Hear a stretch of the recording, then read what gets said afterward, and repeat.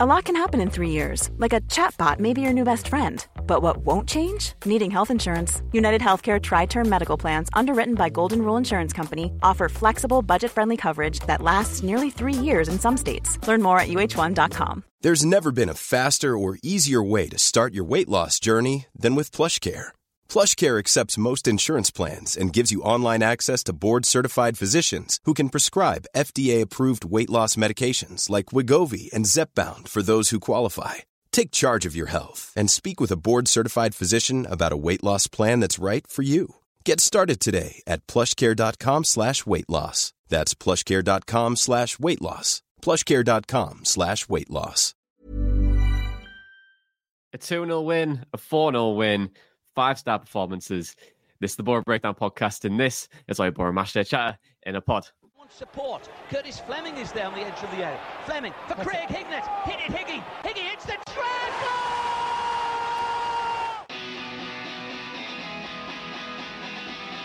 Ravanelli coming alive again. Juninho wants the ball played to him. Ravanelli spots out Emerson!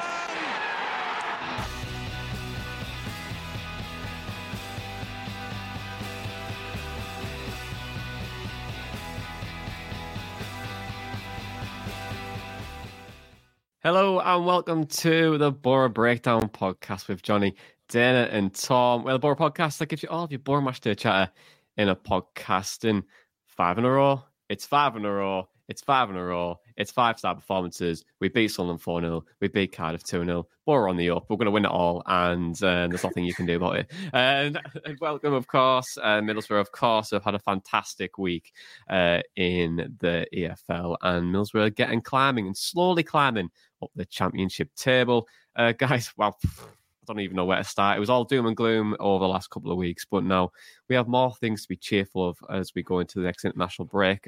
Dana Malt, how are you feeling? What is your key takeout from the week? That we are so back. And I say that because I think the squad's making an impact. Obviously, the starting 11 is being effective at the moment, given the results, but there's players coming off the bench who are making an impact. Like Lath coming on against Cardiff and scoring. You've got against Sunderland, Morgan Rogers coming on, getting an assist. Sammy Silvera playing a big part in one of the goals. Marcus Forss scoring one of the goals. Even Tommy Smith, drafted in as a late replacement for Rav van den Berg, who got injured in the warm-up. Him coming on and putting in an faultless performance and basically pocketing Jack Clark. It's a squad game now, and the whole squad is making an impact. And dare I say, we have clicked. So we're in a very good moment at the moment, aren't we? And I feel like we are back. Tom, how are you feeling? What's your key takeout from the week? My key takeout is I hate international breaks. Just wish this could continue, to be honest. Last month, the last international break, I was feeling the exact opposite. I couldn't wait for it. But we've done so well since turning the corner, really. Starting with that Chef Wed result and then kind of like moving on. I mean, I think we hit rock bottom there and then moved on. But yeah, this last week's been really, really good to see. I think it's finally clicked with us, and it's good to see us keep 2 clean sheets. I mean, obviously it's good for the 2 wins, and especially the manner of yesterday as well. But the fact that we've been able to keep 2 clean sheets is a even more encouraging sign to me. Just because it does look like we've learned to become a bit more solid now, and I think that's going to help so much for the rest of the season. Yeah, and I agree with you. It was both. I feel like the Sheffield Wednesday result is actually just was rock bottom. Like you couldn't have got any worse than that first half, especially. But I think the way that we've turned things around has been absolutely sublime. I think that result yesterday was so good for me. I think that first half I thought we just lacked a little bit of that cutting edge, but then it just seemed to click and Sunderland folded, and we were so good in that second half. But in just terms of my key takeouts, progress is progress, and we are doing a lot of good things now. And hopefully it can continue. I know there's going to be setbacks, and winning every game is very unsustainable. And, if we don't win 2 games in a row, or we say if we don't win for the next 2 games, there's going to be turmoil once again. But, I think right now we're in a really, really good moment going in the international break, and our performances have been absolutely superb. for what we've done as well. But there is 2 games to chat about this week, and we'll start off with Cardiff, and then we'll go into the fantastic game yesterday, which I think everyone is here for. But Cardiff really did set this up quite nicely for yesterday's game. What was our thoughts on the performances, though? Because, it kind of felt like a big game. Cardiff came to town and they're in a really good run of form. They are one of the main form teams in the table. Fantastic defensively as well. And Middlesbrough, ends up keeping a clean sheet and scoring 2 wonderful goals. So, Tom, what was your thoughts on the performance? Like I've just said there, I thought it was more solid defensively. I know a lot of people will comment on the first half performance and kind of say, it was 2 teams cancelling each other out. We weren't particularly at our best, but I did think it was kind of more of like a chess match between those 2 teams trying to figure each other out in the first half. And I was more encouraged at the end of the first half, the fact that we, hadn't conceded at that point. We did look defensively solid, and I'm thinking, we can go on and get the clean sheet here, but also it looks like we've figured out how to defend, which has been our problem for quite a lot of this season. Then obviously you go into the second half, we get the goal, forces them to really open up, and then obviously it leads to the last goal from Latte Laugh, who did give me a slight heart attack when he nearly fell over, but it ended up being quite a good dummy to put the keeper off and just slot it in. But overall I thought it was a really good performance, and like I said, the most encouraging part of that for me was the clean sheet. Yeah, definitely. I think we always have said with Matt Carrick, and since he came over, since he took over, was that defensively we've always been a little bit suspect. But this kind of went back to the Chris Wilder era as well, and we would just outscore teams. So as defence started to become more important this season. But Dana, what's your thoughts as well? Obviously a big win. Obviously they were in the playoff places as well. So obviously it was a big win for us, wasn't it? It was, and I don't think Borough were great. I thought we were okay, and that was good enough. But I don't think the game was great in general anyway. And it was a match that was very important on patience, because Cardiff, the way that they were set up, it was difficult for Borough to break them down. I think their game plan, switching between that 4-4-2 and 4-1-4-1 off the ball, really worked and helped them in that first half. I thought their number 4, Gautas, I think, was very good defensively. And if it wasn't for him, I think we would have scored in that first half. So props to him for that. And props to Cardiff as well for basically managing Riley McGree, because they were either cutting out the pass to him, or as soon as he received the ball, I think their press against him was really good. They were on him quite quickly, marking him quite tightly once he'd received it. And so they obviously identified that McGree was a big influence on our game, and they did well to negate that and to stifle that influence. But as soon as we got that first goal, it was basically, how do they step on us and can we pick them off because of that? And in truth, in the end, I mean, we had Crooks came on and immediately set Morgan Rogers through. And to be honest, we maybe could have scored more in that game, but it wasn't a classic necessarily. But it was one of those games where it gives you confidence because it's a different type of win. It was coming up against a really tough, very well disciplined Cardiff side, and we managed to break through. I know that the crowd maybe got on the players' backs at times in the first half, but it was just a game that required a lot of patience, and fair play to Borough. Massive credit to them because they stuck at it, they stuck at their game, and they managed to break through. And then we obviously got that second goal as well. So it was a really big win for us. Yeah, and we talk about confidence as well quite a lot on this podcast, and how important it can be for us, especially in the league. And you're gelling quite a few players together. And for me, the win against Cardiff kind of symbolises that we actually are good enough to really start to get up this league and start to really outperform things. And the more teams you beat above you, the more confident you're going to get and kind of deserving of where you're going to be. We've beat 2 teams now who are sat in the playoff places convincingly as well. And I think it's kind of one of those things where you can go, right, if we're beating these teams and we're having some good results around us, then why can't we get up this division? And why can't we get into the playoff places? And why can't we really challenge the teams above us? And it's a really good opportunity for us now to kind of reflect in the international break and really go again for these next burst of games, because it's going to come quick and fast. But in terms of the Cardiff game, yeah, we just needed that patience. I think from side to side, breaking the team down. I would have liked to seen Lucas Engel a lot more in that first half. I know McNair kind of just seemed like he just wasn't wanting to pass to him. But then when we did, he created opportunities and we scored with one of his assists as well. So I want to talk about Lucas Engel as well, because he had a very, very difficult start against Sheffield Wednesday. And, he got hooked at half-time. It was kind of like the end is nigh for him, but he's responded so well. And he's making my 5-star rating come good. Because I'm just going to say, like yesterday, I know before we scored that first goal, I thought that shot was rocketing top bins and it looked like it as well. So if that went in, I would have been like, yeah, I was right all along. We wouldn't have heard the end of it. You wouldn't have. This From would you, have been anyway. they've been called the Lucas Engel podcast. I would have had a Lucas Engel face mask, t-shirt, like underpants. It would have been there. Obliged to show my Matt Crooks cut out for the second podcast in a row. Yeah, definitely. I would have been eating Danish pastries and all sorts. Like you bet I would have been getting there. But let's chat about Lucas Engel then, because it was a big performance, wasn't it? And Tom, at the first half, he wasn't really seeing much of the ball, but in the second half, he really showed his qualities, didn't he? Yeah, definitely. And just to go back on the shot you mentioned there, a lad at work jokingly called him the Danish Roberto Carlos after Tuesday. If that had gone in, that name would have stuck. Like, we'd have been calling him that for ages. But no, I thought he played really well, especially second half against Cardiff. I thought first half, yes, it did look like McNair just didn't want to pass to him at times, and I think the crowd were audibly getting frustrated with that. There were some kind of sarcastic cheers the first time he did pass it to Engel. But I did think Engel was solid that half without actually kind of doing too much going forward. I did think at times the first half against Cardiff, he did look like he was lacking a little bit of confidence.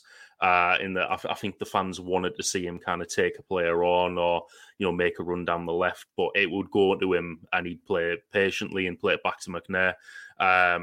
Whether that was patience or if it was low confidence, because let's say sometimes he would be facing up to his man and he just kind of turn and play it backwards.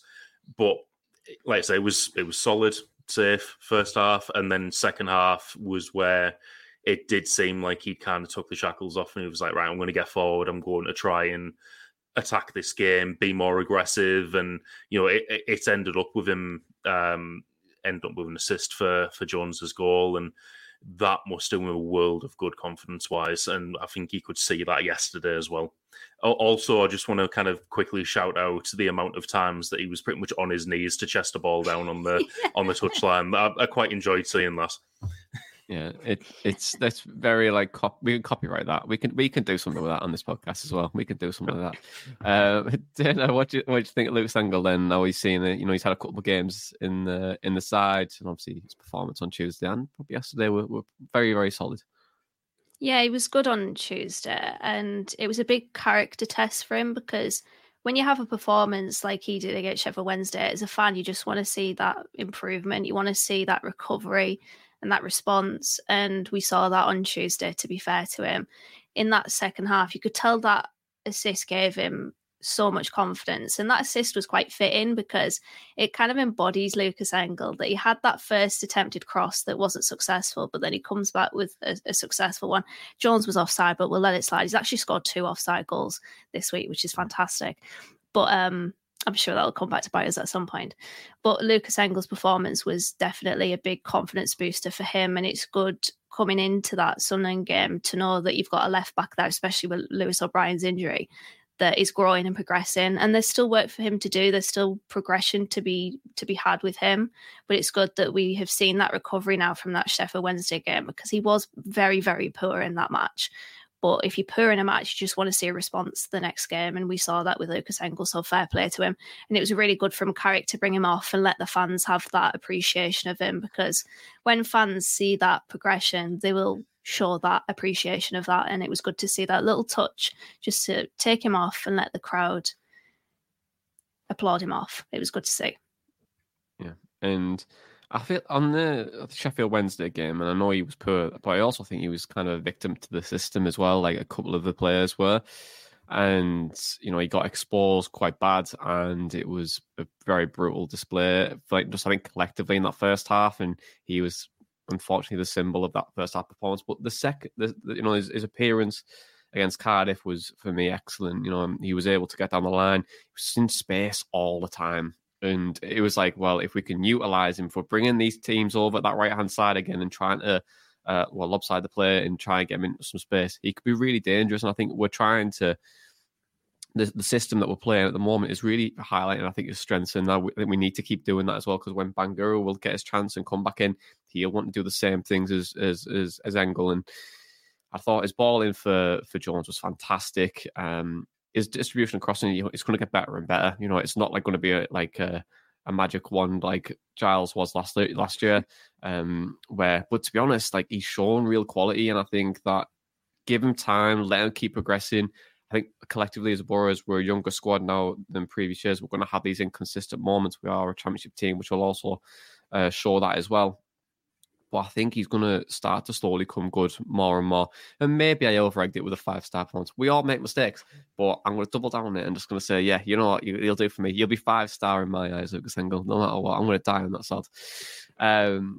But let's talk about another summer signing, Emmanuel Latte-Laff, because, he ran through like Roadrunner at the end to take his second goal of the season. And we've spoke about finishing with Latte-Laff, and he has a lot of positive attributes. He's pressing quite well. His movement's good. I thought he was good against Sunderland as well when he came on and really tried to hassle their defence when they were low on confidence. So he's all the characteristics that you need, but the finishing has always been a bit... But I kind of talk about this confidence thing as well. But Tom, do you think that like his goal was like a sign of it, of what's potentially to come with Latte-Laff and what he can do for us? I hope so. Because that goal was incredible. There was a screenshot floating around Twitter of how close the ball was to the Cardiff defender and how far away Latte-Laff was from it on Tuesday night. I mean, in fairness, the Cardiff defender did have to turn to run to it. Latte-Laff was already running. He might have had a slight advantage there, but even in real time at the match, I was thinking, he's not getting this. And then he goes and gets it anyway and like runs it through.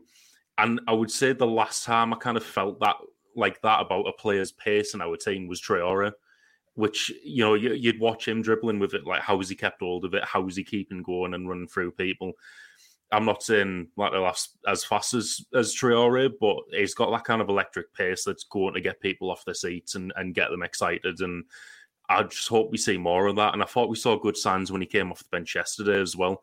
There was one point yesterday that I kind of still look back on and laugh at, which he cuts inside from the right-hand side, and I don't know which Sunderland defender it was, tried to like muscle him off the ball, but he looked twice the size of him and just kind of like bounced off Latte-Laff before he kind of went through and fired a left-footed shot over the bar. But, that type of play, he's good on the ball, can clearly hold it up. I think it's only a matter of time until he's settled fully in the squad, and then we'll really kind of see what he's all about. Yeah, Dana, have you got any other thoughts on Latte-Laff? Like, I know, like, see, we can talk more in depth on him in the future, but have you got any like thoughts now that you're starting to see more of him come off the bench and make an impact? Yeah, he's a bit of a meme, isn't he? Because he was almost too fast for his own good against Cardiff. The goal was funny because he trips over his own feet, but then, to be fair to him, he has the composure to rebalance himself, and the finish is actually really good. So he makes me laugh. I think that's why I say that he's a bit of a meme. He's so quick, almost too quick for himself. But I completely echo what you have said, that he causes chaos. He causes problems for defenders because he's quick, very quick, and his movement is fantastic as well. It's just, he needs refining. He just needs that little bit extra coaching just to refine the player that he is, because there is a good player in there. He just needs that consistency in front of goal, which I think he lacks a little bit. But yeah, I like a lot of what he brings. I also think it's quite ironic that you both said that he makes you laugh. And it's Latte-Laff. It's quite. I was just thinking, is this? Are you doing this on purpose? Is this like an inside joke? It's like I've just came in. I completely missed it. To be fair, see, I'm always thinking like the latte rather than the laugh of his name. Yeah. But whatever. Yeah, well, on Sky Sports yesterday, they were saying it was lat, like a lat muscle. And I was like, it's not that, it's like a laugh. We all know that.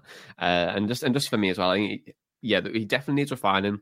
But the things that excite me, and I know yesterday was kind of like Sunderland were dead and buried, really, when he came on, but his real hunger to kind of prove a point and try and get on the score sheet himself, and he influenced the game by letting with forced scoring. Unlucky with his left-footed shot as well. And he just, for me, is looking like a more solid signing the more I'm seeing him. And he's just looking sharper and sharper. And it's quite similar with other players of this team, that the more confident we're getting, the better we're actually looking. And you can see the quality starting to hopefully shine through. And, it's going to be it's very much a long game, I think, with Middlesbrough at the moment. But right now, it's a very good moment for us to be in, and Latte Laugh, I think, was really good. And I would maybe like to see him when we come back, from the international break. I know Colburn's done well, and it might be a bit harsh for him to go back on the bench, but I think Latte Laugh could maybe bring us something a little bit different as well going forward. But before we move on to Sunderland, I just want to quickly move on and say the FCA's voting is very, very close to shut, and it's actually going to be shut. If you listen to us on Monday, it's too late, but if you listen to us on Sunday, you have the opportunity to vote for us right now. You can go to www.footballcontentawards.com/voting. You just go to the drop-down menu, Best Podcast. We are in the Football League category. Select board breakdown, scroll down, click the terms and conditions, and vote for us. Every vote counts, and it'd be fantastic if we would come home with the trophy. Got nominated last year. We're very unlucky not to get the old trophy, but this year, you never know. With your votes, we could do it, and that'd be pretty cool, wouldn't it? But let's forget about that now, and let's talk about the Sunderland game, because Middlesbrough had their biggest win at the Stadium of Light against Sunderland. Greenwood, Crooks, Jones, and Marcus Voss sealed the win for Borough. It's only 4-0. It was because of the referee, really. So it was all the referee's fault.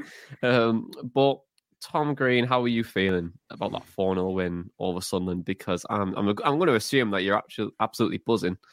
Oh, I am. I'm feeling absolutely fantastic after that. It's so nice to see. I put something on my Twitter afterwards saying it's really nice to kind of see karma coming around to bite Sunderland after last year and the Ross Stewart, Tom Daly impression and stuff like that. And it's great. I think it's. Me and Dana were talking just before the podcast, and we were both kind of in agreement that the irony is fantastic of what the Sunderland fans are going through at the moment, where they're like, the referees influenced the outcome of the game and stuff like that. And we're like, yeah, that was exactly what happened last year with us, though. So zero sympathy. But I mean, good performance anyway. I thought first half it was quite even. Being totally honest, I was looking forward to halftime. Because I was thinking Sunderland did have more of the ball towards the second half of that first half. Even though I didn't think they looked like creating much other than when Clark and Roberts were running directly at our defence, which looked to be like when they were more dangerous. But I was confused as to why they had those offensive weapons, but then they were trying to resort to crossing for most of the first half, which was getting cut out by Dale Fry most of the time. And then obviously the red card comes right before halftime. That's got to change things. But it looked like Sunderland came out second half and their heads had gone. Crooks had that one saved by Patterson, and you thought then it's only a matter of time till we score. And then we just went on to absolutely annihilate them. Just what a brilliant feeling for a Sunday morning and all of Saturday as well. Dana, just let us know what you're feeling as well, because I'm assuming you're just going to echo all of this, right? Yeah, well, to quote Sam Greenwood... Yeah, I feel unbelievable. Had a right little buzz on. Got a right little buzz on. What a quote that was, by the way. Yeah, it was everything that you wanted from a Teeswear derby as a Borough fan, isn't it? And in fairness, it wasn't what I was expecting. I thought it'd be tougher than that for us. Even 11v11, I thought Borough shaded it in the first half. Obviously, they probably had the latter half of the first half being the better side. But all in all, in that first half, I thought we just about were the better side of the two. They obviously caused us problems through dribbling, and that's maybe an area that we need to improve upon. But I mean, we absolutely picked them off in that second half, and it was a masterclass in efficiency and clinical finishing, and it was brilliant to watch. It honestly was. They completely underestimated us before the game. Some of the comments from Sunderland fans were crazy. I know that we've had a poor start to the season, but we are by no means a crap side. Yeah, we've had crap moments this season, and at times I've thought maybe we are a crap side, but we've definitely worked ourselves into a much better moment, and we went into this game with momentum, and even that, they were completely disregarding that. So we have served them up a massive slice of humble pie there, I think, and it's brilliant that we can just soak in those Mackem tears, because it was brilliant to see them just clearing out the stadium of like that Tesco's clearance aisle. It was absolutely stupendous, and I loved every minute of it. Yeah, and just want to say that there are other shops out there than just Tesco's clearance aisle. I couldn't believe it when in that second half. It was very much we put on a clinic. Really, it was just like see you later, and I was very shocked at how bad Sunderland were in that second half. Very much just gave in, and it was strange for me. And we all know it's hard to play against 10 men, and they just kind of fell apart. And I'd be very worried I'm not very worried, but I'd be concerned if I was a Sunderland fan after that performance. I think once you take one player out of that team, and to see that change and the tactical change, I think Mowbray made to go to 5 at the back and then move to a flat 4 in the second half, I think was maybe the wrong decision. But it could be a squad building thing as well. But that first half, I thought we edged it in terms of possession base. We controlled the game in key moments. I thought we just weren't good with our end product in that. And there was always the final ball that didn't give us the opportunities that we needed.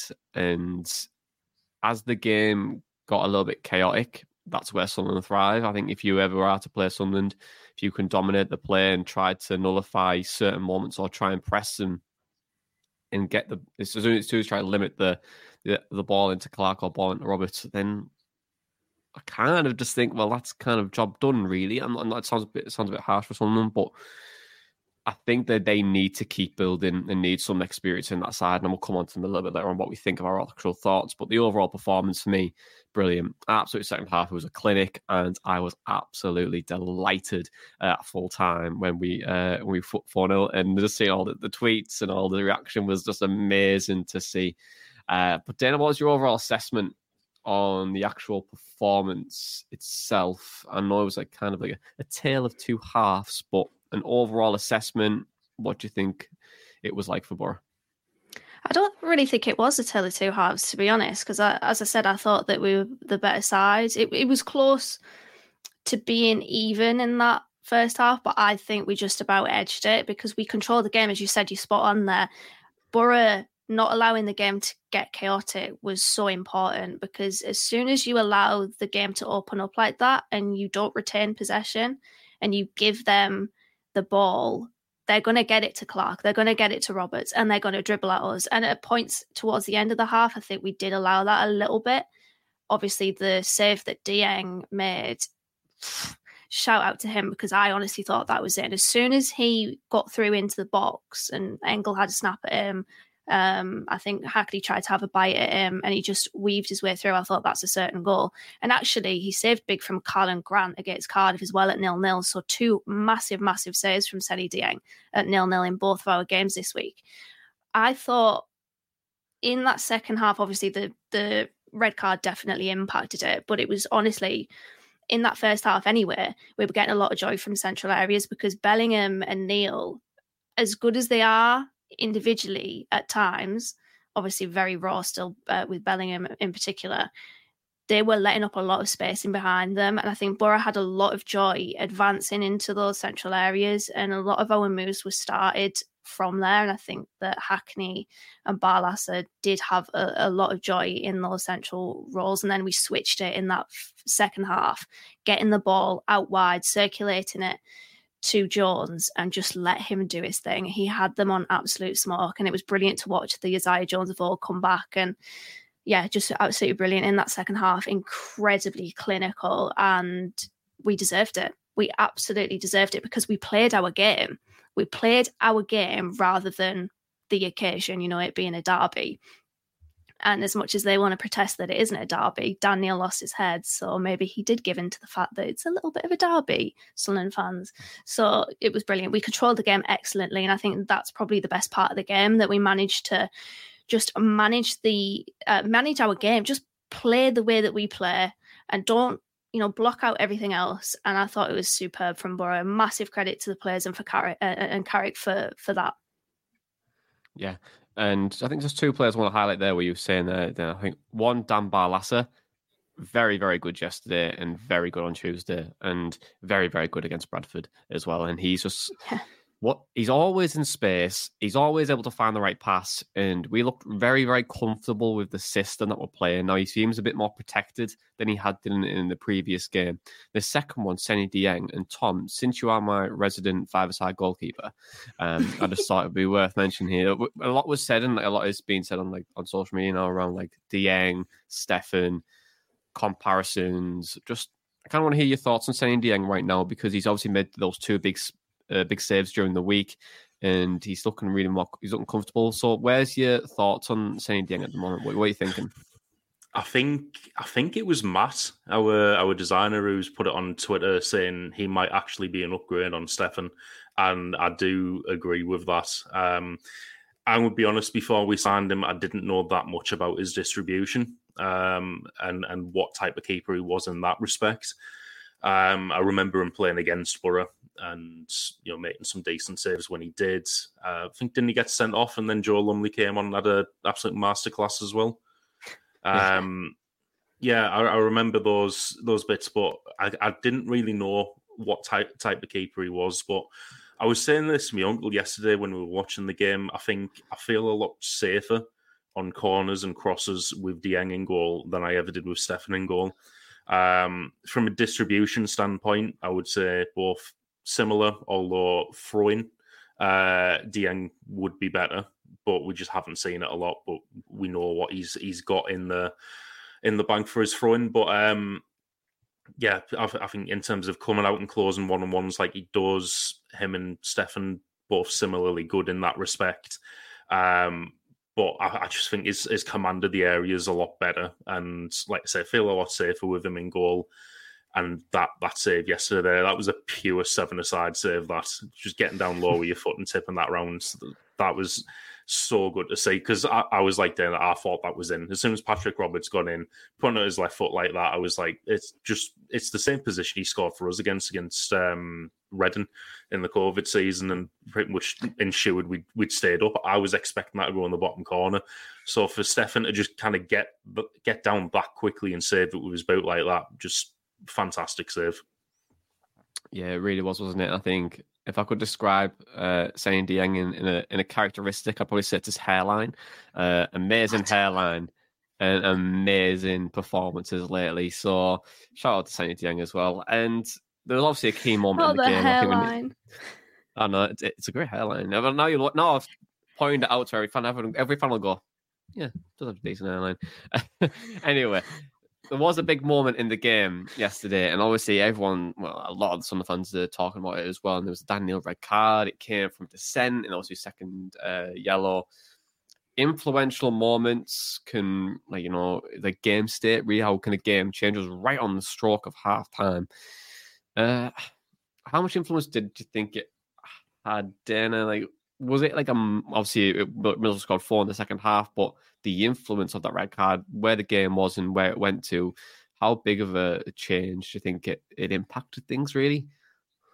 Well, yeah, it was a big change. I think it'd be daft to argue otherwise, because it opened up the space that Isaiah Jones then exploited in the second half, because they had a man disadvantage.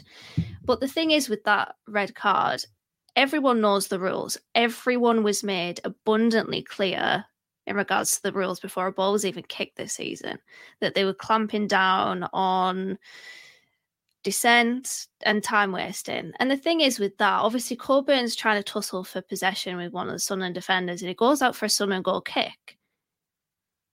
Why is he asked? Why is he talking to the referee and arguing with him? It's a goal kick. Fair enough if it's a Middlesbrough corner, just shut your mouth. But I'm glad that he didn't, because he got him sent off.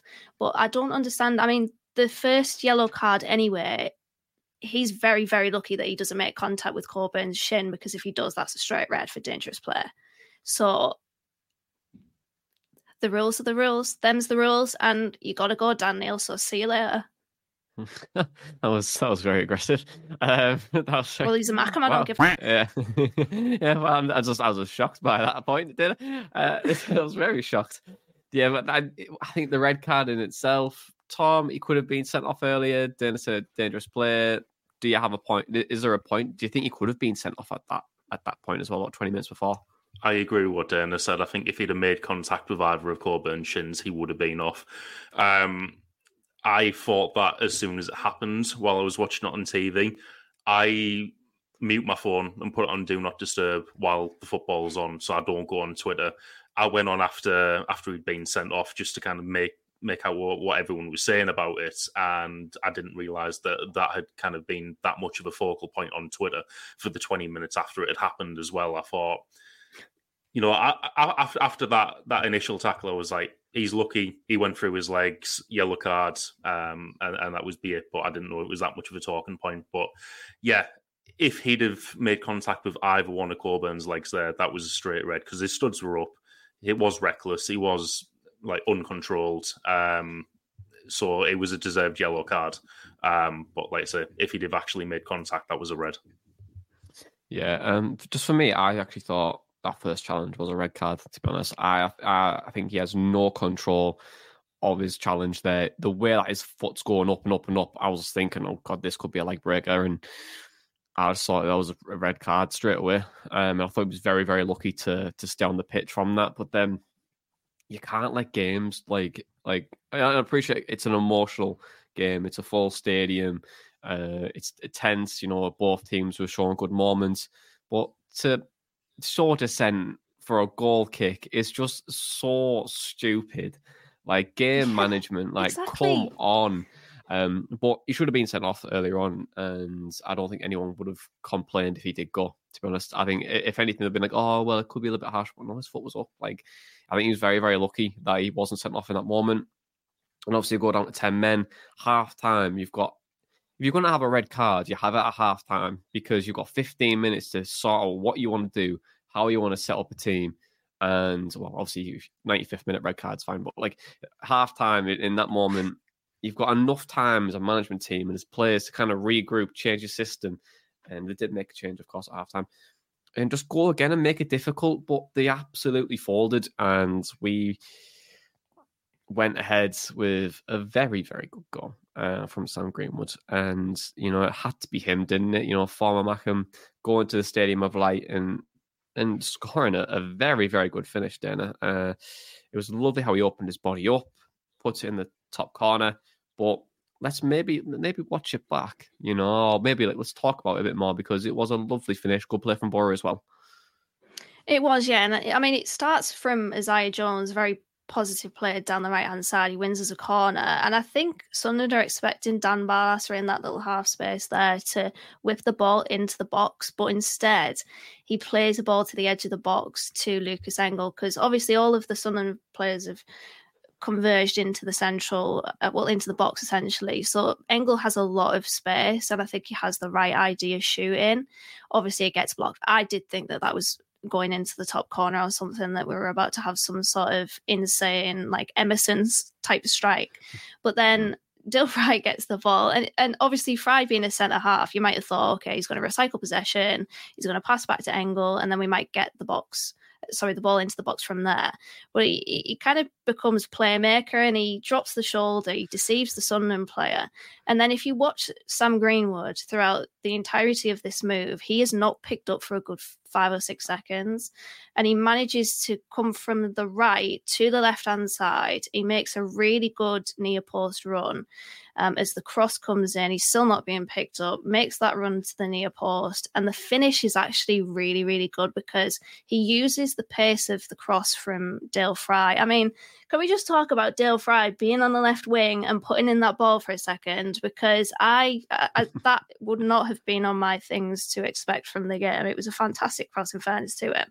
But Greenwood uses the pace of it, wraps his foot around it, straight into the roof of the net past Anthony Patterson. It was absolutely brilliant finish. And I mean, narrative or what, out of all the players that were going to score that game, it just felt like it was destined to be Sam Greenwood, right? I think he said after the game that it was his dream to play at the Stadium Light or whatever, and now he scored past them.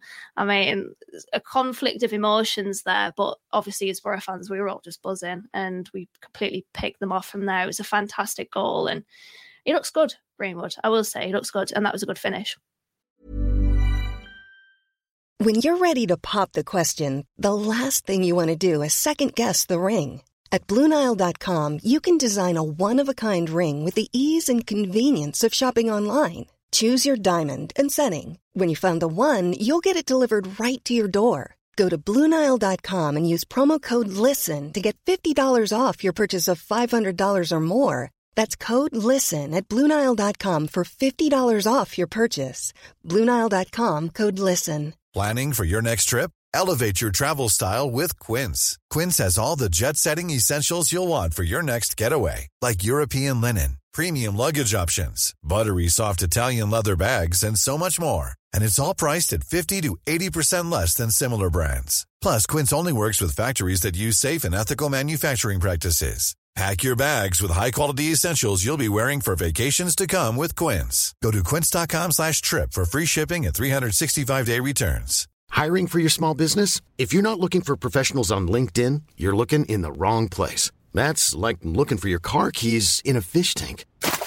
LinkedIn helps you hire professionals you can't find anywhere else, even those who aren't actively searching for a new job but might be open to the perfect role. In a given month, over 70% of LinkedIn users don't even visit other leading job sites. So start looking in the right place. With LinkedIn, you can hire professionals like a professional. Post your free job on linkedin.com/people today.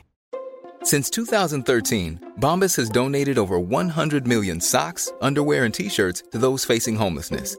If we counted those on air, this ad would last over 1,157 days. But if we counted the time it takes to make a donation possible, it would take just a few clicks. Because every time you make a purchase, Bombas donates an item to someone who needs it.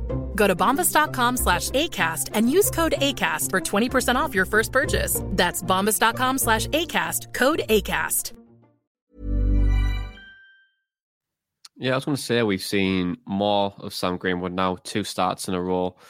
Have your thoughts changed, Dana, since the lowdown video? I know we said that in that video that how we manage him is really key, and how we utilize him as well is going to be a big focal point. We've started to see him more now, from that 10 position really, and also on the left hand side. What's your thoughts? Has it changed? To be honest, I can't even remember what I said in my lowdown. I remember what you said, that he's got potential, can we unlock it? I think he is a natural finisher he's both-footed, and I absolutely love that in a footballer. I think that's a fantastic quality to have, because imagine the situations that you find yourself in as a striker in the box, an attacking player in the box. You don't need to have to shift it onto your favoured foot, because there simply isn't one. Being ambidextrous like that, I think is fantastic to have a player like that. Karadzic, I think, was very similar. So I quite like him. I think he's shown really good flashes that I want to see more of. Against Cardiff, I thought he was bright, probably the best player on the pitch, in all honesty. I will reiterate, I don't think anyone was particularly great, because the performance in itself, the game in itself, wasn't great. I think I can only really say as much as good, which is fine. I don't want to go too extreme either way, but I have quite liked the look of Sam Greenwood. I think he's got something about him where his finishing is good. I think his ability with the ball and the play, in terms of probably just understanding the space and understanding his teammates around him too. I think I actually quite like him. I'd like to see more of him, either on the left or through the middle. I think he's a very good player to have, and I was impressed with him against, Cardiff and Sunderland, to be fair. Tom, what's your thoughts as well? You've seen more of him now, getting a good understanding of what type of player he is. So, what type of player do you think he is now, and what's your thoughts on him, and just in general? What do you think he influences? I think he is good in those attacking midfield positions. I don't want to kind of say too much and big him up too much after 2 games. It's not really a good sample size to kind of build an opinion of him from. But like Dana said, I think the fact that he's ambidextrous and, you know, both footed on a football pitch is really going to help. He does seem, you know, quick in terms of his decision making to pass the ball off. He's got that bit of creativity. What I would like to just see a little bit more of, and I don't want to be unfair to him here because he's had a good game yesterday, but there were times where he was in the box and I think it slowed down a little bit, kind of looking for the perfect angle for the shot. And by the time that had happened, Sunderland centre-back had kind of closed off the route anyway. So, like, because I think we can see he's got the ability, he's got the quick feet to be able to kind of, you know, have a shot from there or at least try and beat the man. Just do that. And you know, try and speed things up there. But overall, I thought he's been really good and positive for the last couple of games. And what I really like now going into the international break is there's a bit of a selection headache for when we come back. I think he's definitely part of that. You know, we've got him who plays out with him and McGree. Crooks doesn't deserve to be dropped, so you know, does he keep his space in the team? Rodgers is looking positive when he's coming on, and you got Laff and Coburn up front, kind of battling it out. So he's part of a very good problem for Carrick to have coming back after international break. Yeah, it's competition for places, Don, and I absolutely love it. But I feel like there's a player who probably is the first name on the team sheet at the minute, and it's Isaiah Jones. And last year, you know, he went through a very difficult patch, and obviously off the pitch stuff really did influence what we'd seen on it. But Tom, are we starting to see the best out of Isaiah Jones now? Him back to his best, because he was absolutely electric yesterday, wasn't he? So I wouldn't even say back to his best, because for me, and I don't know if this is recency bias, yesterday was the best game I've seen him at for Borough. You know, the ball stuck to his foot every time he was going past a player. I don't think I actually saw him fail to take someone on. His decision-making was quality. He's put in some really decent balls, created some good chances. And yeah, I think he's not only back to his best, I think he's surpassing what we seen a couple of years ago under Wilder, where he was in the right wing-back position and you know, doing outstandingly well there. And it's great to see for him. Dana, what do you think? We're better. Was that his best performance?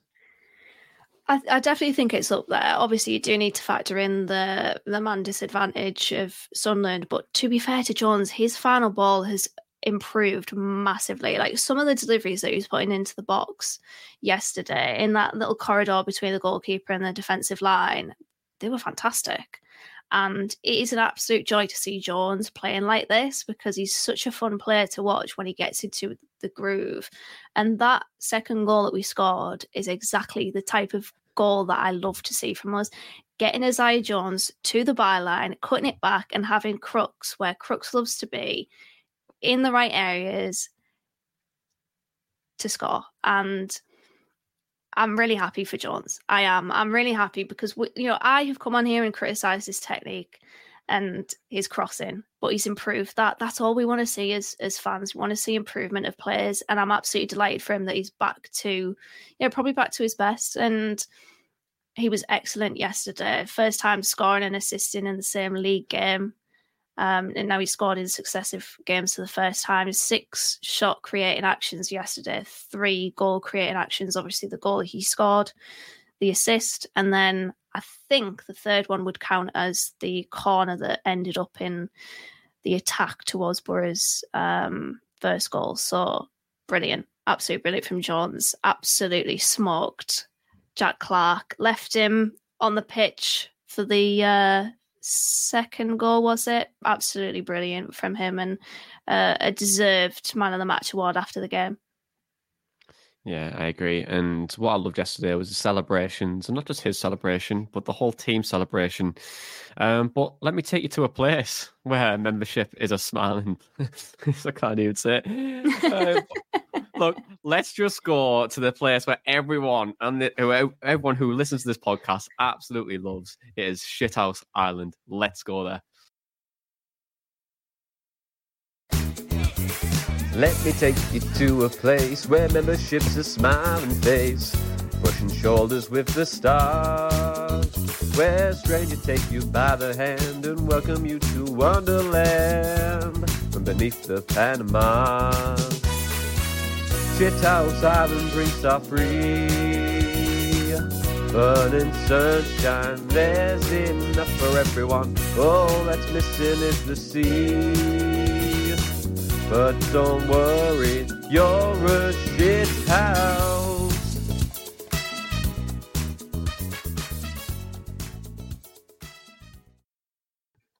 I have ruined Club Tropicana for any one fan who listens to this podcast. Shithouse Island, drinks are free. Lovely shithouse moments yesterday from Borough. Couple of celebrations, but let's break them down, Dana, Tom, because there was some clear moments. You know, Dana, do you want to take it away on this one? What do you think? There was a lovely Shearer celebration from Crooks. I mean, I hate Newcastle, but good shithousery. Yeah, I mean, the first one, to be fair, as much as Sam Greenwood doesn't celebrate, Hackney celebrates for him, doesn't he? Cupping his ears to the Sunderland fans. You could tell he was gagging to do that as he was running towards that corner. Then Jones as well, because I think they were booing Jones, actually, in the build-up to that, because he had a contentious, like, I think it was a foul. Luke O'Nien on Jones, it wasn't given. They thought he dived. They were booing him. Then he just delivers that ball into the box, turns around, gives them the shush, and then the Shearer, Crooksy, God. I hate Newcastle and I also hate Alan Shearer, but to be fair, if you are trying to rattle the Sunderland fans, that's what you do, don't you? And it was excellent shithousery. We are back. It's been a long time coming, Shithouse Island. We've had to maybe dust off some cobwebs on those trees, but we are firmly back in business. So thank you for that, Crooks, Hackney, and Jones. It was funny actually seeing Tommy Smith play like the role of the unamused uncle, but he was just trying to rein it in, because I think Jones was on a yellow card, wasn't he? So good game management, to be fair, from Tommy Smith. Yeah, and Tom, I'll bring it back up for you. The shithouse moments, if you will. Let you get your thoughts on it as well, because there's some really good things there, isn't there? What do you think? What were your key shithouse moments for you? See, for me, it's a couple that haven't really been mentioned kind of too much yet. Hackney was clearly having the time of his life during that game yesterday. Other than putting in an absolutely unreal performance, every time we scored, he was going over and giving it to the Sunderland fans. Dale Fry in the background, I hadn't noticed until I've just watched that back there, but he was doing the same. You can tell as Borough lads, they were absolutely loving it yesterday. And then lastly, I don't think we've put him on Shithouse Island, but I still feel like he deserves a mention. Marcus Forss for the fourth goal with his little celebration afterwards. Just everything about yesterday. It seemed like the actual Borough players were in a very similar situation to us fans. Haven't really forgotten what happened last season and just kind of went out the way to celebrate every goal in front of the Sunderland fans. It was beautiful to see. Yeah, and look, Marcus Forss isn't on there, so do we think he is deserving to join the islands? There's some spare coconuts knocking about, since we haven't been for a while.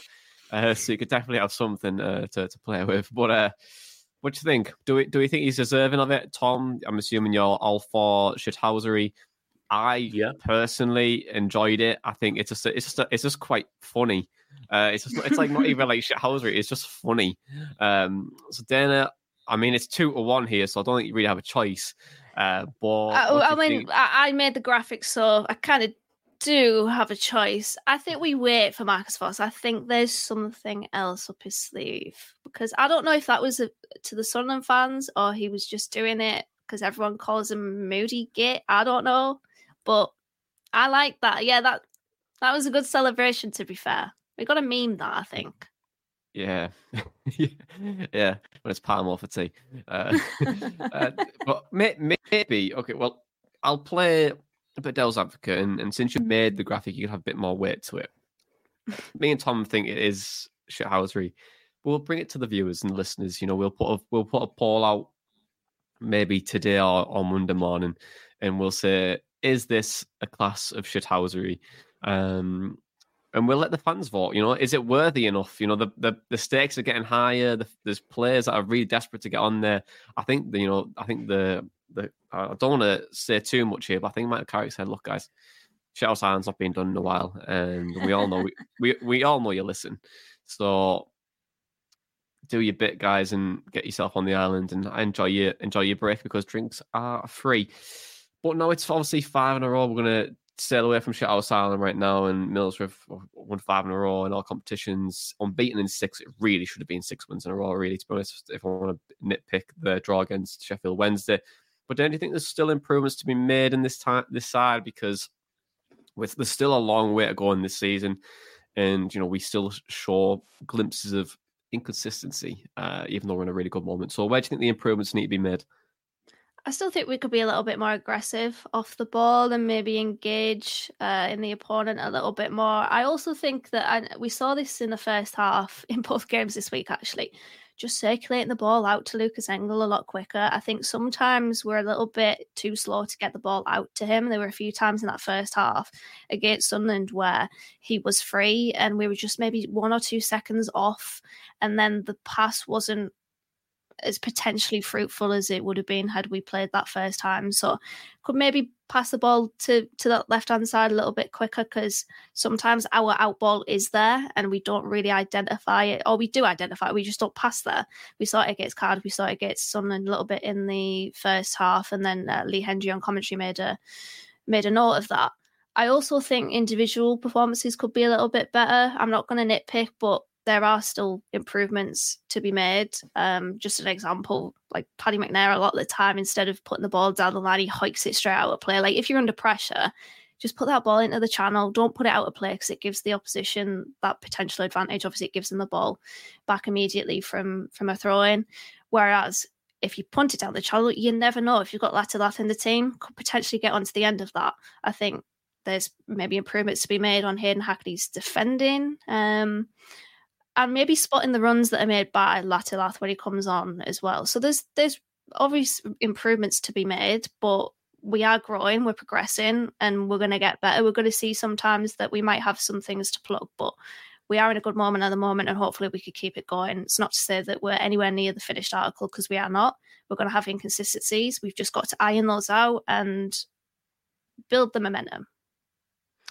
Yeah, okay, and obviously with that as well, we're going to have defeats, we're going to have really good performances, which, don't get the results that we want. But I was going to ask you your thoughts on Sunderland for the Perriers, but I feel like I can't be bothered to, because I'm just going to say they're a bunch of dribbly boys who just a bunch of flair players, and they'll be 15th by Christmas. That's all I'm going to say about that. Tom, I was going to say, Tom, do you have any thoughts on Sunderland in general before we move on to something quite wonderful? I mean, on Sunderland in general, I'm going to have to be careful, otherwise I'll end up with more crying Mackhams and me Twitter mentions and me mate Ash replying to him after 11 hours on the drink in Portugal. But trying to give them as fair an analysis as possible. Just going back to what I said earlier, why are they crossing the ball so much? Like, their two best offensive weapons are Clark and Roberts. I think that was shown yesterday when Roberts ran at our defence, and Clark was causing us problems on the other side. But then they'll try and cross it straight to a centre back who's bigger than Burstow was playing up front. So I don't understand. Yeah, I don't understand what their actual plan was as a team yesterday.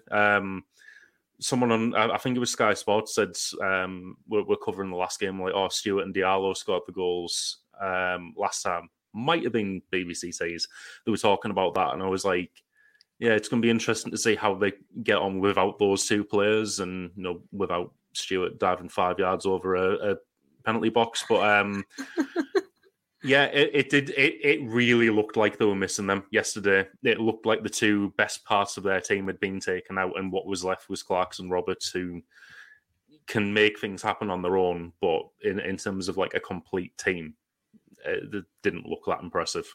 On that as well, just on our side of things, we obviously didn't have Rani McGree on that side, nor did we have Howson, and we didn't miss them. So it just goes to show that this squad is stepping up now, and not just the starting 11, but the whole squad. Yeah, and obviously Rav van den Berg got injured in the warm-up as well. I thought, like, when it rains, it pours. But the sun came out, and we had it didn't really. The sun came out for Borough, and we won 4-0. So that was fantastic. And just as we round off Sunderland now, Danny, you've had a look at the forums in the Sunderland forums, as you will, before the game. So take it away. I felt it'd be quite nice for you, for Borough fans to have a quick look at. Yeah, are we ready? Because there's some corkers in here. Go for it. We start off with, I must be the only person that thinks we're going to hammer them tomorrow. That's my favourite. Actually, no, it's not, because there's more. There's shite this season. See their game home at Cardiff, awful. Their defence is shot as shite, no spine and limb up front. If it ended in a draw, I'd be suicidal. And then this is my favourite one. He goes, 4-0 to us. Bookmark this. Aye. Bookmark that. Well, that's lovely. Really lovely stuff. I mean, do we put Dana on shit house island? I actually thought we got someone from Sunderland on the podcast for a minute there, and I was like, but I love the change of tone and accent halfway through that. I was just like, I'm going to go full shit housery for that. So I mean, fantastic, I guess. But I love how we can bookmark that forum message That's forever. The best and one. We'll put it in the Louvre, and we'll enjoy every moment of it. But I just want to quickly mention a quick tweet from the week as well. From Chris Borough UTB, and it was just a lovely analysis on Michael Carrick's dress wear, and he said about like the grey jumper, the tracksuit, the black jumper, black t-shirt, black jacket, and it's an amazing analysis. And if you can find it on Twitter, please do, because it is really, really good. And Michael Carrick wore the grey jumper yesterday, and Borough have only won one game out of the 5 with the grey jumper. So the injuries and Michael Carrick wearing a grey jumper, I thought, oh God, we're in for a rough ride here. But in terms of expected knitwear, we absolutely shot up yesterday because we ended up winning quite convincingly. And the analysis is brilliant. We're unbeaten in the tracksuit, which I thought was really cool. We're unbeaten, of course, in the black t-shirt and the black jacket. And it's the black jumper, of course. We've had 2, won 1, lost 1, so that's up for debate. But, I thought it was just really, really good. And I just wanted to give it a little shout out this week because I thought it was really cool. Up the grey jumper. Up the grey jumper, Yeah, everyone loves a grey jumper. And keep it up, Michael. Maybe we should start to have something on this podcast. I'll maybe bring Chris on one time and we dissect what fashion statements Carrick should do. Maybe we should have a trilby one week, wear a hat trilby, and just go from like that. We'll get dressed up as discussion we podcast for. This is what makes this podcast. Yeah, I could see Jonathan Woodgate in a knitted vest. You know what I mean? Like, why can't we just bring some? Do you think Jonathan Woodgate would wear a turtleneck? I know Darrell Lenihan would wear a turtleneck. Yeah, I reckon Woodgate would. Would you wear? Yeah, Woodgate would. Yeah, I think Woodgate would go Stone Island jumper just like Pep. Yeah. What about a Stone Island turtleneck? Yeah, could do. I do think that Aaron Danksaw, he's just I'm just a jeans and hoodie guys. You know what I mean? No, he's not jeans. He wears shorts all the time, doesn't he? It's like freezing cold in December and he's still wearing shorts. Yeah, but you can't wear shorts in the bongo, can you? Actually, no, you can. So it doesn't matter. In the bongo. So I mean, yeah, he's gonna. Yeah, well, fashion statements and fashion of our coaching staff and players, it should be analysed. And shout out to Chris for doing that, by the way, because it's outstanding stuff. Maybe we just do it for all the players as well, because it'll be funny. But let's move on. Let's do podcast questions now.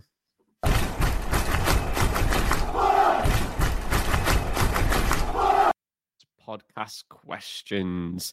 Each week, you get the chance to send us your podcast question via Twitter, Borough_breakdown, email theborough_breakdown@hotmail.com, or by joining our Telegram chat with 360 Borough fans in there chatting everything but Borough. Well, yesterday it was a lot about Borough and all laughing at the Mackems. We've got 2 questions this week. One's from Robbo, and he says, in your opinion, what's been the reason behind Engel's notable improvement in the last 2 games? I will take this one since I'm the resident Engel fan, and I will say that the system has improved Engel quite a lot. I think the 4-2-4 setup when we moved McGree inwards as well, it was a build-up problem, and we were getting caught in transition quite a lot where we'd leave both fullbacks exposed. Now where you're playing this 3-2-5 and having that lopsided approach, it's actually giving him the space to probably double down on his strengths, get the ball in the box. and tried to feed players inwards. And, his direct ball and his crossing across the floor is really good and strong. I'd see more of it. I thought he was solid yesterday defensively too. I think he does like a little bit of pace. And if you're playing someone who's going to have electric pace, then you've got Bangura there to probably back him up. And for me, he's just started to improve. I think confidence is a massive thing. I think good management from Carrick is probably a good thing as well. Taking him out the side, giving him a couple of games out to come back in and hit the ground running again is also a very positive thing as well. So for me, I think there's an accumulation of a few things. One, acclimatizing to the UK and how the football plays, how football's different. The change of system, I think, is massive for him. And then confidence in my management as well. I think they're the reasons why we've seen the improvement. Is he going to be a 5-star signing? Obviously, I don't really know, but I'm going to die on that sword and hopefully continues to improve. I think if he did score that rocket, it would have been 5-star all over. But yeah, I think that's how he's improved, but there's still a long way to go. I would like to see a lot more of Lucas Engel. Defensively a bit better and try to get a bit more consistency on those crosses. But overall, his game started to improve like the whole team has, and I think that's a really good thing for us as well.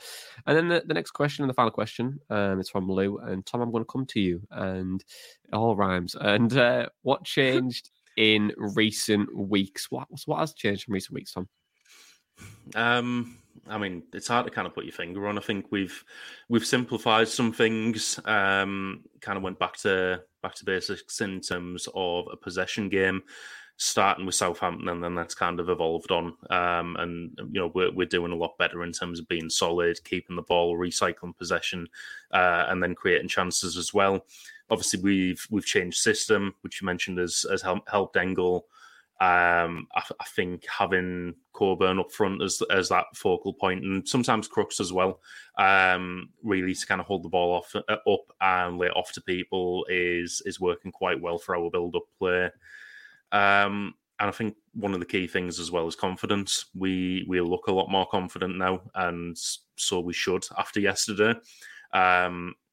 If we don't come back after the international break absolutely brimming with confidence, I'll be very surprised because the team deserves to be confident at the moment. They're putting in the type of performances which you should grow in confidence from, and it's only going to help going forward.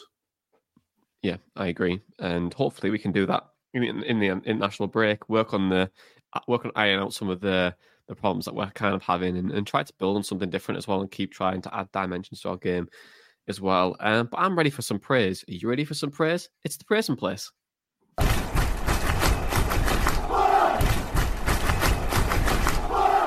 Yes, the praising place, the only place where to give praise to a player, coach or staff member, fans. Dana's background with the Borough Breakdown shirts. No. Dana's egg meal sandwiches, which you weren't here because you were late to this episode, so I was scranning on them before we went live, and he's leaving. Welcome back to the Borough Breakdown podcast, where Johnny has left because I've got egg meal sandwiches. Tom, how do you feel what are about your... It's not happening on this podcast. Can we please transfer Tom out for that joke, that pun that he's just made there about York? Yeah, I thought it was cracking. York.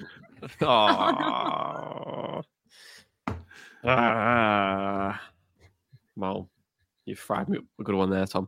Anyway, right. Praise and place. I'm going to ignore the egg sandwiches. Tom. I'm not. Who is in... I'm going to ignore him. I'm going to go to Tom now first instead of you. I'm going to go to Tom first. Tom, who is in your praise and place this week? I mean, pretty much the whole team, but I just want to kind of mention some standouts. Dieng, obviously, for that save yesterday, most of all, but I think he's had 2 really good games this week. Dan Barlaser, I want to single out as well. It was only on last week's podcast that we were saying, what does he need to do to get into the team and stuff like that. Obviously, what it took was Howson getting ill, but he's took his chance. I was saying I was saying last week what Barlaser needed to work on was progressing the ball, and as I said, the range of passing was never in question. It's the dribbling with the ball and bringing it out midfield, and I think he's done that really well, especially yesterday. And this isn't even necessarily when we were a man up. This is first half as well. He was doing it really well. And, I think it's clear that he's being coached in that way now. It's obviously what we need from the centre midfielders in our system, and he's improving at it and looking good while he does this. Isaiah Jones, for obvious reasons, thought he, like I said, best game I remember seeing him play for Borough yesterday. And then lastly, Hayden Hackney, who for me is becoming possibly my favourite player to watch at Borough at the moment for the way he progresses the ball out in midfield. Last season we were all at the start of the season thinking how much are we going to miss to have for those same reasons. Hayden Hackney's looking so much more polished than Tav ever did for me at the moment. And I don't think it's quite believable given, Hackney's actually younger and he's still looking so good at the moment. He's rightfully being called up to England under 21s and, let's say, favourite player to watch at the moment. I'm sure he's got a hell of a career ahead of him. He really does, doesn't he, Hayden Hackney? He's starting to grow on me more and more. I see him. And for the praise and place, Tom, there's some good candidates in there as well. But Dana, I'll forgive you for the egg sandwiches. But who's in your praise and place this week? I'm going to put Michael Carrick in there. I think, obviously, the player is fantastic. But above all, Carrick, I think, deserves praise this week because it honestly doesn't feel like that long ago that we were podcasting after the Sheffield Wednesday game. And it honestly did feel like rock bottom. We titled the episode Disaster because I think that just encompassed the feeling after that game. And Carrick obviously saw reason to experiment at the beginning of the season because of different personnel options at his disposal, and it wasn't working. And he identified that. He gave it time to potentially work, and he identified that it wasn't, and he switched back to a similar system as last season. It's more of a 2-3-5 at the moment rather than a 3-2-5 because actually the right back is getting forward as well. So we have that width. We've got the left back getting forward very high and wide, and we've got the right back very similar as well. So I think just having that width and maybe just bringing through the new signings a little bit more patiently rather than throwing them in straight away, I think has definitely impacted and produced these better results. And it's good to see, Carrick is not stubborn. He allowed the time for that 4-2-4 to potentially work. It didn't. He identified that and he's changed it. So fair play to Carrick. Really, really, really hats off to him. Yeah, and I think for me, it's on that 2-3-5. I cannot wait for Anthony Dijksteel to come back and be fully fit. I am very excited to see what he would do. I think he would be fantastic. And for me, praise and place, everyone. I can't pinpoint one person. Yes, it's a cop-out answer. I think the coaching staff deserve a lot of credit. I think the team deserve a lot of credit too for bringing back, and also Senny Dieng is going to be just a single out brilliant last couple of weeks. Really, really good. I know there's been a lot of things about him, and if you look at some of the data and you go, well, why is he conceding all these things? He hadn't had a chance in a lot of those opportunities, but what he's shown the last few games for me, really strong goalkeeper to have at our disposal. Really happy for him. But overall, very, very happy man this weekend. Well, let's do some Borough Birmingham trivia now. Let's look ahead to Birmingham because Borough and Birmingham have played against each other 32 times. This kind of links in quite nicely to my question and my trivia question for you guys today and for the Borough fans listening and watching us wherever you may be. Borough and Birmingham have played each other 32 times, but how many times have Borough won? Dana and Tom, your 30 seconds starts now.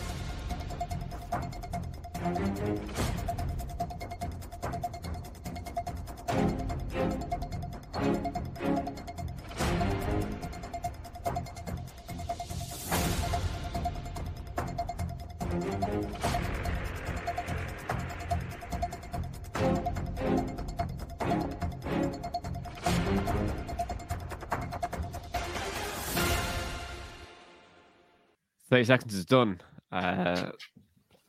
Tom, what are you going for this week? 18. 18 from Tom Green. I feel like 32 times is shockingly low for Borough and Birmingham. Yeah, I thought that too. I feel like we always beat them at home, but we never have much luck away, so it's going to balance out.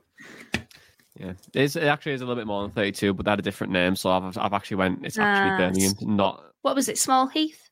Yeah, Summit Heath. Yeah, that was right. That's not Villa. Yeah, Shut myself there. And then Denmark, what are you going to go for this week? 17. I was close to Tom's guess, but same kind of thinking, actually. We always seem to lose at St Andrews, although it's kind of picked up in recent years. But we had a period where we just could not win there, so I feel like somewhere in the middle there.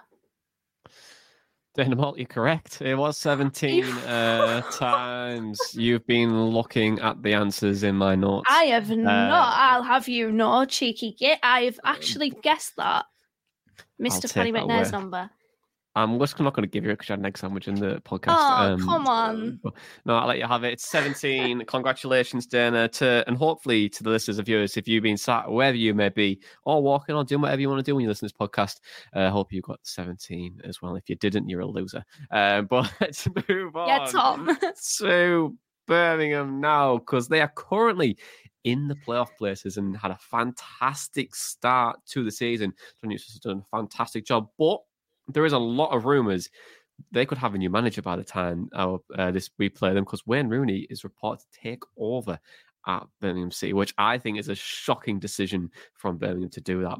But we decided to speak to the wonderful, the amazing Gab Sutton to get some insight on Birmingham so far this season. Absolutely delighted with the season Blues are having so far. I think before the season, progress was really the aim. Players were kind of a hope rather than an expectation. I certainly think that the way we've started, certainly being in the top six ahead of next week's game, that there is a bit of optimism that we might be able to have a season that's madly ahead of schedule. At the same time, I don't think there's necessarily too much pressure on us to do that. I certainly think from a fan's point of view, it's about building on last season's 17th place finish and possibly finishing in the top half, which from what we've seen so far, I'm very confident that we're gonna do that. Really like John Eustace. There's been a bit of rumours about possibly a managerial change. I know Eustace has been linked with Rangers, not sure about that, but from my point of view, completely happy with him. I really think that he's the right person to lead this football club forward, and I'd be saying that even if we weren't sort of where we are in the league, because I've been so impressed with the work that he's done in terms of coaching individuals, in terms of improving us as a team, and kind of handling some tough circumstances that he came into. You've got to remember that when he first took charge of Blues last season, expectation was on the floor, and for us to have finished 17th with what was a wafer-thin squad, there wasn't an awful lot of scope to sort of change things around last season when results went south. I think that was a difficult moment for him, but he kind of got us to a decent finish. So I think Jay Stansfield has really been the one to watch so far this season. I think the pace that he's brought us in the final third, it's something completely different to what we've had previously, and it's made us just such a more exciting side to watch, and it's kind of energising watching Birmingham at the moment, as opposed to maybe energy sapping, which it has been in the past. So I think that's a really exciting thing. Siriki Dembele's starting to come into form. We've got a pretty consistent back four as well. So I think we're going to be a dangerous team. Obviously, your lot are in really good form as well with 4 straight victories. But I think we're feeling good right now. But it's a lovely position to be in. I think next season, if we're still in the Championship, then obviously the expectation rises. But for this season, I think it's almost more fun in the sense it's just a case of enjoying the ride and enjoying having a team that plays with pride, that plays with courage, that plays with quality as well. I think it's a really exciting time to be a Blue. Yeah, thank you very much for that, Gab. And you'll see me on Gab Show this Wednesday when I talk about Borough as well. But obviously, there's more breaking news as we even recording as well. And it says that Rooney's going to be taken over with John O'Shea and Ashley Cole, and it could be done for this week. So breaking, I know, insane that is even happening. But anyway, the game what's coming up, obviously, it's going to be very different if there is a new manager in charge. But let's take a step back and there's times when we played Birmingham City at the Riverside, and there's been some unbelievable moments in that time. But Tom, have you got anything that comes to mind when we've played Birmingham in the past?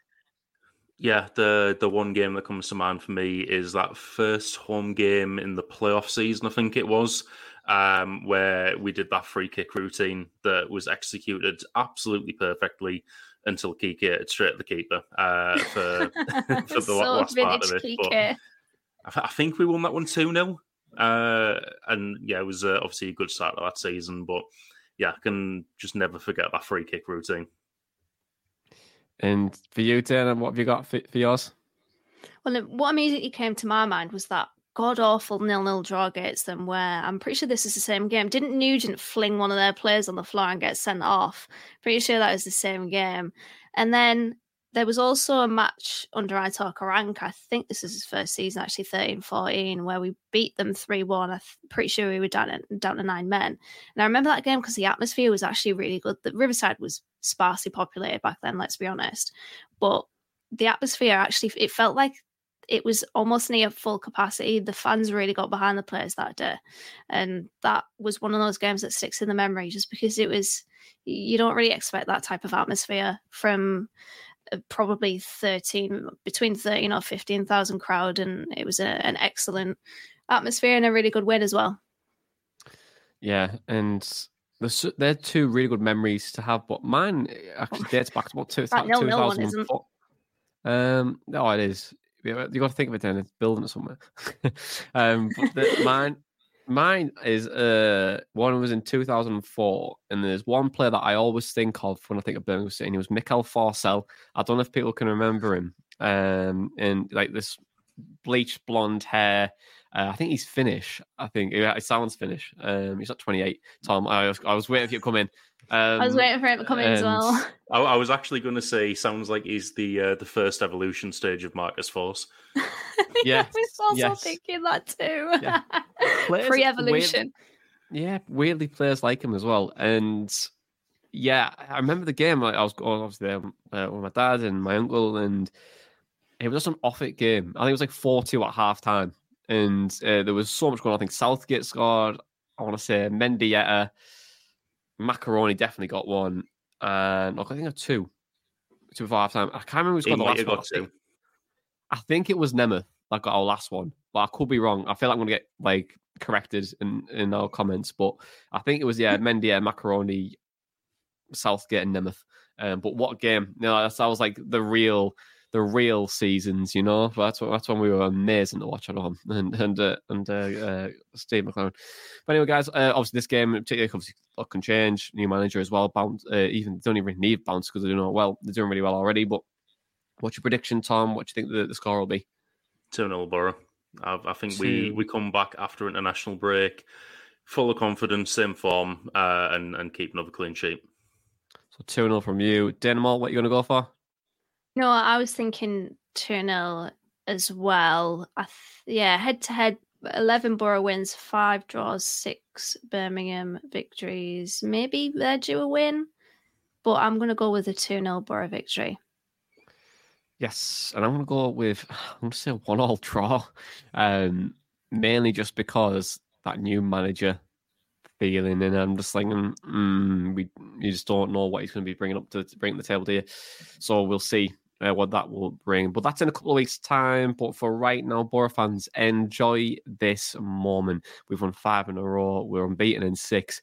We're flying. But Tom, have you got a bet for us for the next game? Is there anything that you want to leave the fans with and waiting for next week?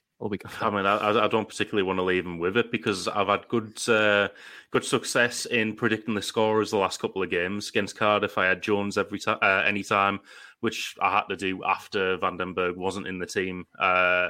So I kind of redid it and put Jones. He scored. And then I was let down with Borough with Cardiff not getting enough corners. And then yesterday I had Greenwood anytime, and I was let down by Hackney and the chewiest person in the North East, usually Luke O'Nien, both not getting yellow cards, let me down for 110 quid. So, I'm probably going to go with, let's say Coburn to score in the next game. but don't quote me on any other stack because it's clearly that I can't pick them. Well, thank you very much for that, Tom. So don't put your life savings on it, because if Tom's not confident, it probably actually will happen. So it may do. But for right now, guys, thank you very much, guys, for joining me as always. To the listeners and the viewers, thank you very much for watching us, listening to us. Don't forget to give us a 5-star rating on your podcast provider, and give us a thumbs up on this video and subscribe. And we're very, very close to 2,000 subscribers on YouTube. And yeah, it'd be great if we could achieve that as well. But for right now, embrace it, drink it in. We're formidable. This has been the Border Breakdown podcast, and that was all over a match day chatter in a pod. Up the Border Breakdown. Up the border. 4-0.